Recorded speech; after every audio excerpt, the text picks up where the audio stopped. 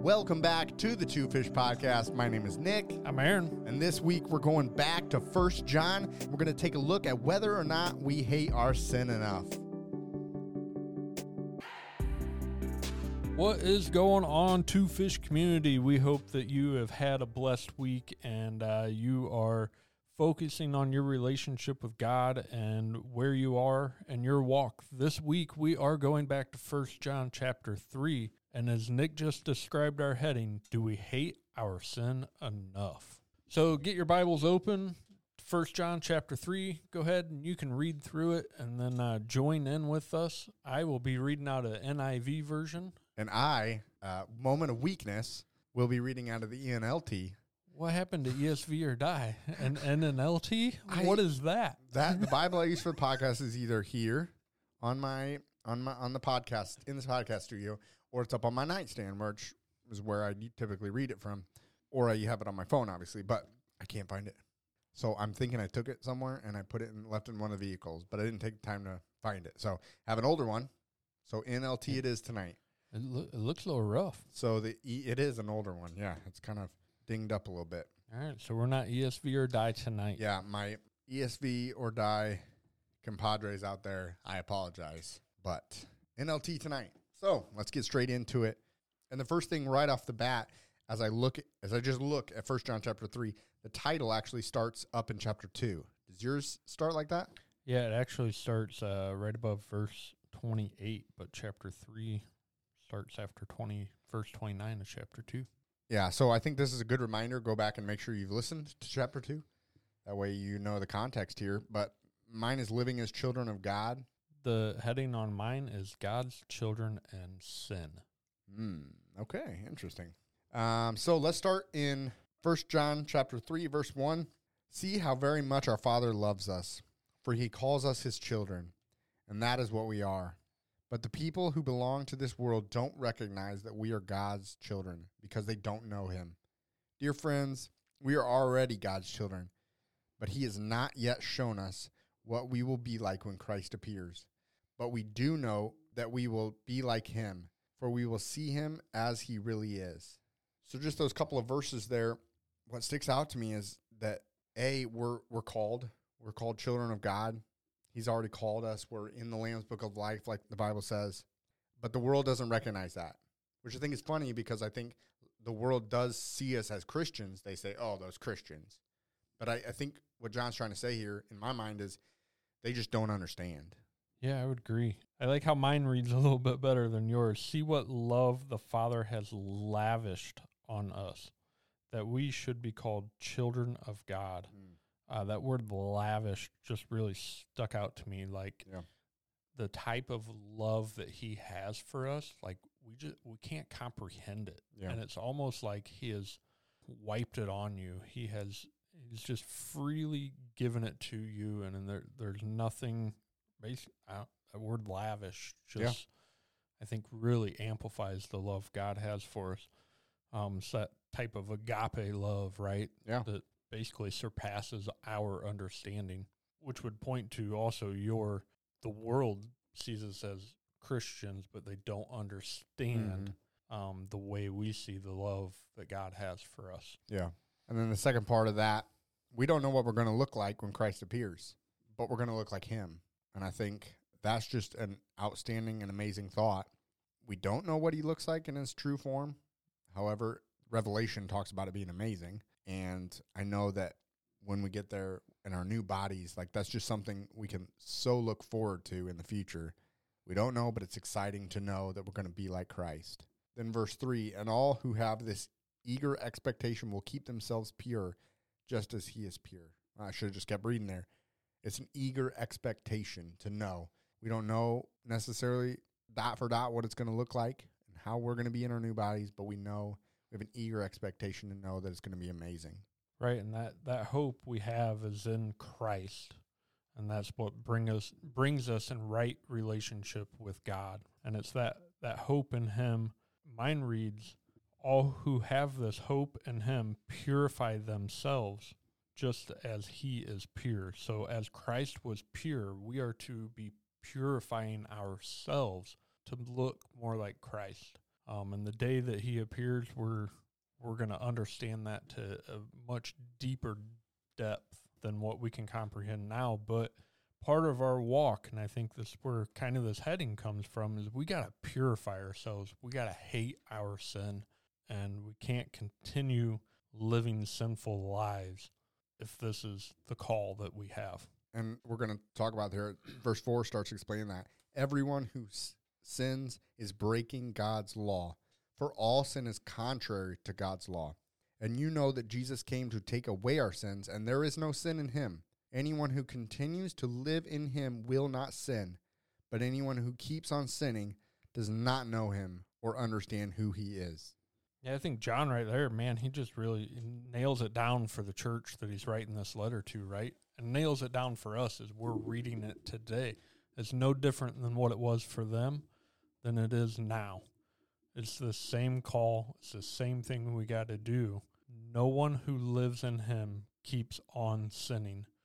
No one who continues to sin has either seen him or known of him. So if you're out there calling yourself a Christian and you're continuing to live a sinful life, John's telling you, you haven't met Jesus. Yeah, and here's where I think we're going to get groups of believers and non-believers that read this are going, that sounds like I need to live a perfect life. When you just read that face value and you don't know the gospel and you don't know grace and you don't know these things, well, I need to live a perfect life. I think what John is writing here is like actively sinning. If you know that something is a sin and you choose, I don't care, I'm going to do it anyway. And I believe that's even for Christians who say they're Christians, who are Christ followers, but they know there's sin in their lives, let's say adultery or something. Well, it doesn't matter, I'm going to keep doing it. That is sin. And John's saying, you don't know Christ. If you're actively sinning, now we're all going to have mistakes, we're all going to fall into temptation, and that happens. But I think he's saying there, we're talking actively sinning. I really like that. If you're seeking your sin and not seeking Jesus, is another way I like to think of that. If I'm actively seeking my wants and desires and not the wants and desires that God has for me, I'm living in sin. I'm living like I don't even know Christ. Yeah, I think another example, and this is for some reason controversial in today's society, but I view homosexuality as something like that. And I'm not talking about having an attraction to the same sex. There are things in people's lives that end up screwing us up from us being little kids. But I think that actively you go on TikTok. I mean, you can't open anything anymore without flamboyant pride, over the top, we don't care. You can't call yourself a Christian and actively do what the Bible says not to do. Now, I'm not judging anyone's salvation in any stretch of the imagination. But what I'm reading here is John saying, if you're going to live in sin, I'm questioning your salvation here. I think that's just an excellent example because same-sex attraction can be in temptation just like a opposite attraction temptation can be. They're both sin at the end of the day. Temptation's not, but it's when we act on that temptation. Right. And so I think that's where the difference is. A heterosexual temptation is temptation. Yep. It's sin if we act on it. I mean, it's quite often described as sexual immorality, right? Yeah. Regardless of if it's male, female, male, male, correct, female, female. Like it doesn't, at the end of the day, it doesn't matter. But that act is sin. When you've crossed the line from temptation to sin, yeah. and John's saying here, if you don't care, that's sin. Right. And you can even take, like Jesus put a heavier weight on it, right? And he said, if you even look at a woman. Yeah. So there's even, like, he put a heavier weight on it. I like what you're bringing up, but it's that sexual immorality, the lust, the action of it. John's saying, if you're acting on your sin and not acting on what Jesus has called you to and the laws that God's wrote on our hearts, you're sinning. Verse number 7, dear children, don't let anyone deceive you about this. When people do what is right, it shows that they are righteous, even as Christ is righteous. But when people keep on sinning, it shows that they belong to the devil, who has been sinning since the beginning. But the Son of God came to destroy the works of the devil. So right there, we just kind of went over that. If we do what is right, we're going to be called righteous. But if we don't and we keep on sinning, that's that. We committed a sin, we lied, whatever it is, We realized it. God, you know what? I screwed up. Help me to not do that again. Help me not lie again. Help me to be more honest. Help me not have malice in my heart. Oh, versus, I don't care. Who cares if it's sin? I'm actively sinning, choosing sin over choosing righteousness. Continuing on, but the Son of God came to destroy the works of the devil. Those who have been born into the God's family do not make a practice of sinning because God's life is in them. So they can't keep sinning because they are children of God. Once again, I think John's just telling us you need to hate your sinful nature. I think he's just continuing to pound this in deeper and deeper. No one who is born of God will continue to sin. Like, you're not going to continue to want to do those things. If you're chosen by God and you're continuing to have adultery and that kind of stuff, I would begin to question that, and you need to come to a point of repentance, right? You got to repent from this stuff. We got to repent from our sin. We can't continue to walk in it. Yeah, we can't continue to walk in it. Repentance requires a change in direction. We need to talk about it. We need to make ourselves right with God, but then we need to turn around and go the other way. And that's the second half of 9 there. You cannot go on sinning. You can't do it. You can't have it both ways. I think we talked about that a couple of weeks ago. Like, can't have your cake and eat your ice cream at the same time. Yeah. And we're I feel like we're harping on the sexual part here. I said earlier, lying. Lying is a sin. You should not be deceiving others. How many times during the day do we fudge the truth here or there, or whatever it is, or we don't tell the whole truth, or we do it in a way that's not going to hurt us because we're worried about us? These are sins that we are knowingly doing. We can't do those. Verse 10, this is how we know who the children of God are and who the children of the devil are. Anyone who does not do what is right is not God's children, nor is anyone who does not love their brother and sister. So right there, John's saying, if you're seeing somebody like this that's not trying to walk away from their sin, that's not actively hating their sin, as the heading of this episode is, they might not be a child of God, and don't let that person lead you astray, like verse 7 says. They could be a church-going person. They could be a non-believer, but you got to be careful and not let that person lead you astray. Regardless of if they're in your church, if it's your boss at work, if it's your neighbor, you got to be careful. And unfortunately, we somewhat got to judge, is this person's character what God calls it to be? Are their actions in line with what God's telling them? Or are they telling you, don't be a drunkard, but then Friday and Saturday night, they're being a drunkard? Yeah. What is that person's character? What is their behavior? Are they living out a God-filled life, or are they seeking their own desires?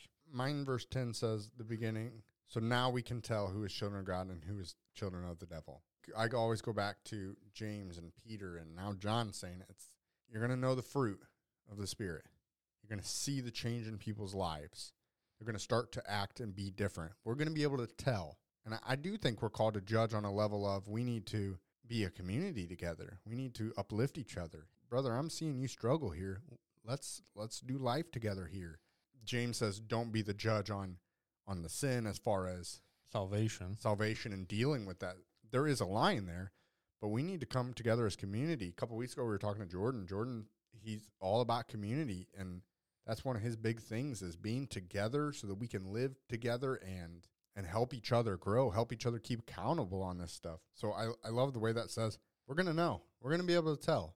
So far, John, what I like about his writing is, to me, it seems very to the point. It seems very easy to read. I felt like James was pretty easy to read. Peter and Paul are a little harder to understand for me because they talk and write different. But John is very, hey, this is how it is. Yeah. No, that was going to be one of my, that last comment, this is how it is. Like right there in verse 10, this is how we know who the children of God are. Well, and if they're not children of God, then they're children of the devil. Yeah. There's no gray area in that. It's either you're in, both feet in, or you're both feet out. Like, which one are you going to choose? So verse number 11, this is the message you have heard from the beginning. We should love one another. We must not be like Cain, who belonged to the evil one and killed his brother. And why did he kill him? Because Cain had been doing what was evil, and his brother had been doing what was righteous. So don't be surprised, dear brothers and sisters, if the world hates you. So I think that's a good example there, Cain and Abel. Cain was the first murderer in the world. He hated his brother. He eventually gave into the sin and killed his brother. And I think there at the end, that last part is, so don't be surprised the world hates you. I think a lot of times us Christians don't want the world to hate us. We want the world to love us. We show the world love. We try to be like the world, to be inclusive of the world, sometimes giving up principles so that they'll like us. Scripture's saying they're going to hate us. Don't be surprised about that. Yeah, I agree. A thing I wanted to point out with this, like Cain didn't just immediately kill his brother, right? He let his jealousy, his bitterness, his whatever build up to the point, then he killed him. Yeah. And that's the devil kind of working like as a process, right? And walking through our salvation and trying to follow this road of walking away from our sin is a process. But if we let the evil one continue to grab on to pieces, that festers and it grows, and then you end up a murderer. Yeah, I think that's good. It's a process. Both ways are a process. They're lifestyles. You're either, like we said earlier, you got to be one or the other. It's either a lifestyle of sin and evilness or a lifestyle of being righteous. Right. Trying to be more like Christ. One of our past guests, Chris Russell from Destiny's Rescue, often brings up the point that these men that go and seek these young women didn't start there. It started in the porn industry. It started with a dirty magazine that led to online porn, that led to seeking underage women or young women online, that then turned into something else that led to something else. That sin just continues to grab hold of you and fester in you. And John's basically, I think, this whole chapter telling you need to hate that, and you got to squash it up front. You can't let it continue to fester and grow, or you're going to turn into a murderer. You're going to be Cain. Verse 14 kind of gives us the opposite end of this. We know that we have passed from death to life because we love each other. Anyone who does not love remains in death. So as you grow in your relationship with Christ, like, you should be able to love others and hate their sin, but you should be able to love them. So like Nick brought up the homosexuality thing, we should be able to show them love, but hate the sin. And hopefully, as we've pointed to in some of our other episodes, we can sit down and we can have that conversation. Those people feel like they can talk to us. It's not, we don't build a wall in front of this. Yeah. Here's the thing there where that conversation goes wrong, and this is me just kind of shooting off the cuff here, is we love them, we hate the sin, we can have that conversation with them, but until they become Christ followers, until the Spirit fills them and starts convicting them on that, we started this whole chapter with, the people of the world don't recognize that we are God's children. They don't recognize that God's love for them either. Like, they're not going to understand that. A liberal can tell a conservative, hey, this is right. The conservative's not going to understand it. It does not make sense to them. And vice versa. The liberal is not going to understand what the conservative's point of view is because it just does not make sense to them. Right. I think it's and that's where we get, unfortunately, a lot of hard lines. It's this or that and nothing else from both sides. We do not understand each other. The world is not going to understand the love of God because it's not in them. Now, it's there. God loves them. God created them. He sent Jesus to die for them if they choose to believe in him. But I think that's where the loving them part and to continue to love on them and show the love of Jesus is so important, that someday they might see that and question it, that we're living a good testimony for Christ, that someday, eventually, hopefully sooner than later, they'll understand that, see it, start to ask questions. And that gives us the opportunity, if we haven't already, to talk about Christ. And then that stuff will come alive in them. No, I really like that. I think it kind of goes along with verse 15 there. Anyone who hates a brother or sister is a murderer. And you know that no murderer has eternal life residing in them. So at the time, they might not have that eternal life residing in them, but you're living out an example, and it begins to stir something inside that other person. And hopefully they can come to repentance and walk away from whatever's holding them back from eternal life. Yeah. So on to verse 16 here. This is how we know what love is. Jesus Christ laid down his life for us, and we ought to lay down our lives for our brothers and sisters. If anyone has material possessions and sees a brother or a sister in need but has no pity on them, how can the love of God be in that person? Verse 18, dear children, let us not love with words or speech, but with actions and in truth. Yeah, there's that living example. Right. Our And lives should be testimonies pointing to Jesus. yeah, that's a pretty convicting section there, because Yeah. how many times do you come across a brother and sister that are struggling and you kind of brush it off? But I think one of the things that makes me ponder this section, especially as you were reading it in your version, is John is saying this to brothers and sisters. He's speaking, hey, as brothers and sisters, he's talking in Christ. Yeah. So the question then is, where is the line? So if I'm called to lay down my life for a brother or sister, is he talking lay down my life for an unbeliever in that? Or is he specifically talking about believer to believer? I think he's talking believer to believers here. Because I'm reminded of in the Gospels where Jesus sent the disciples out. He said, go to the cities. If they do not accept you, wipe the dust off your feet and walk away, saying for however long it's been determined, that is how they're going to live. They're not going to turn. They are sinful. That's how it is. Walk away. So then it makes me wonder, hey, if we're doing the reaching out, if we're doing the loving, and people aren't accepting that, am I called to lay down my life for an unbeliever? Again, another example is the Good Samaritan. The Good Samaritan helped that man out. He loved on that man. He helped him up. But was he called to lay down his life for that man?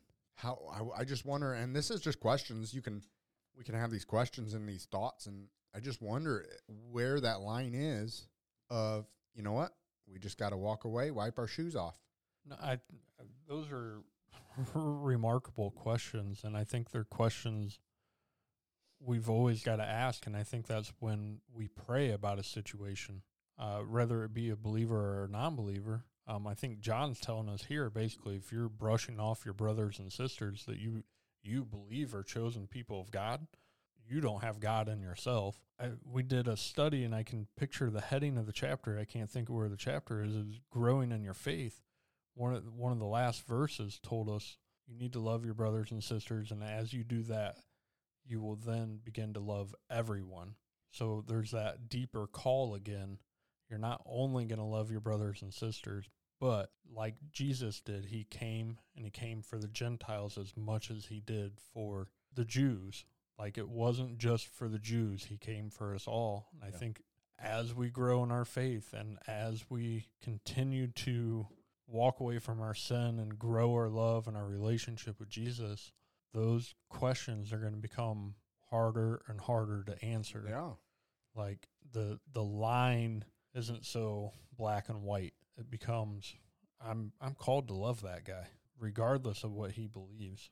And hopefully I'm an example of Christ, and this guy's going to see that in me, and he then will seek what I'm seeking. That's good. I love questions like that. You dive into stuff and you just, well, let's talk through that. Verse 19, our actions will show that we belong to the truth so that we can be confident when we stand before God. Even if we feel guilty, God is greater than our feelings, and he knows everything. Dear friends, if we don't feel guilty, we can come to God with bold confidence, and we will receive from him whatever we ask because we obey him and do the things that pleases him. I think that's another really, really good section here. We belong to the truth. The truth is Jesus Christ. It reminds me to put on the belt of truth, right? As we put on the armor, you can't forget the belt because it holds up everything else. Like, it is a key element to our walk. And as we hold on to that truth, we can stand in confidence to God. My thought on that is when we ask for prayer, we're confidently praying. We don't have the sin in our life that is holding us back and holding God back from us. And but we can stand in confidence and pray in confidence that, we feel like we're in the right spot to be doing what we're doing. Yeah. Backing up to 18, let us not merely say we love each other, but love each other through action. Our actions will show that even if we feel guilty sometimes that, hey, you know what? I screwed up on that. I didn't love like I should have, or I didn't react in that situation. I didn't pray for that person, or whatever the conviction and guilt of it is. It doesn't matter. God is greater than those feelings. His grace and he's more sufficient than those feelings of guilt and doubt and that kind of thing. I think John's, to me, saying as long as we, like you said, belong to the truth and we're acting and living within that truth, we don't have to worry. God's got us. Yeah. And wrapping up here, verse 23, and this is his commandment: we must believe in the name of his Son, Jesus Christ, and love one another just as he commanded us. Those who obey God's commandments remain in fellowship with him and he with them. And we know he lives in us because the Spirit he gave us lives in us. I mean, it's almost partly a call to Christ, partly a confirmation to the Christian. Hey, come to Christ. When you come to Christ, when you accept Jesus, God lives in you through his Spirit. Backing up again, we can feel confident. We don't need to feel guilty. God is greater than all that. We can love one another because we have God in us. Right. It makes me, like, this last little section here just kind of made me think that John's writing to a church that's struggling. And he's saying, no, don't struggle, because right here, what he is saying here is the gospel. Believe in the Son. Don't live in sin. Hate your sin. And when you do those things, it will all come back in alignment, and it'll be a correction. And I think there's a lot to be said in that for all of us, that we often end up on a wrong path, but we need to be willing to humble ourselves and be corrected and get back in alignment with God. I think that's part of what John's doing here, is he's writing to a church that was struggling. So if you're on the struggle bus right now, you still have that hope. You can still walk away from this, but the longer you let it fester, the harder it is for you to not become a murderer. Or a sinner in general, an active sinner. A bunch of things to think about. Are we taking our sins seriously? Are we understanding God lives in us? Through that, we can love one another and love the unbeliever too. Are we doing all those things? Are we paying attention to those things in our lives? Think about that this week, and join us next week on the Two Fish Podcast.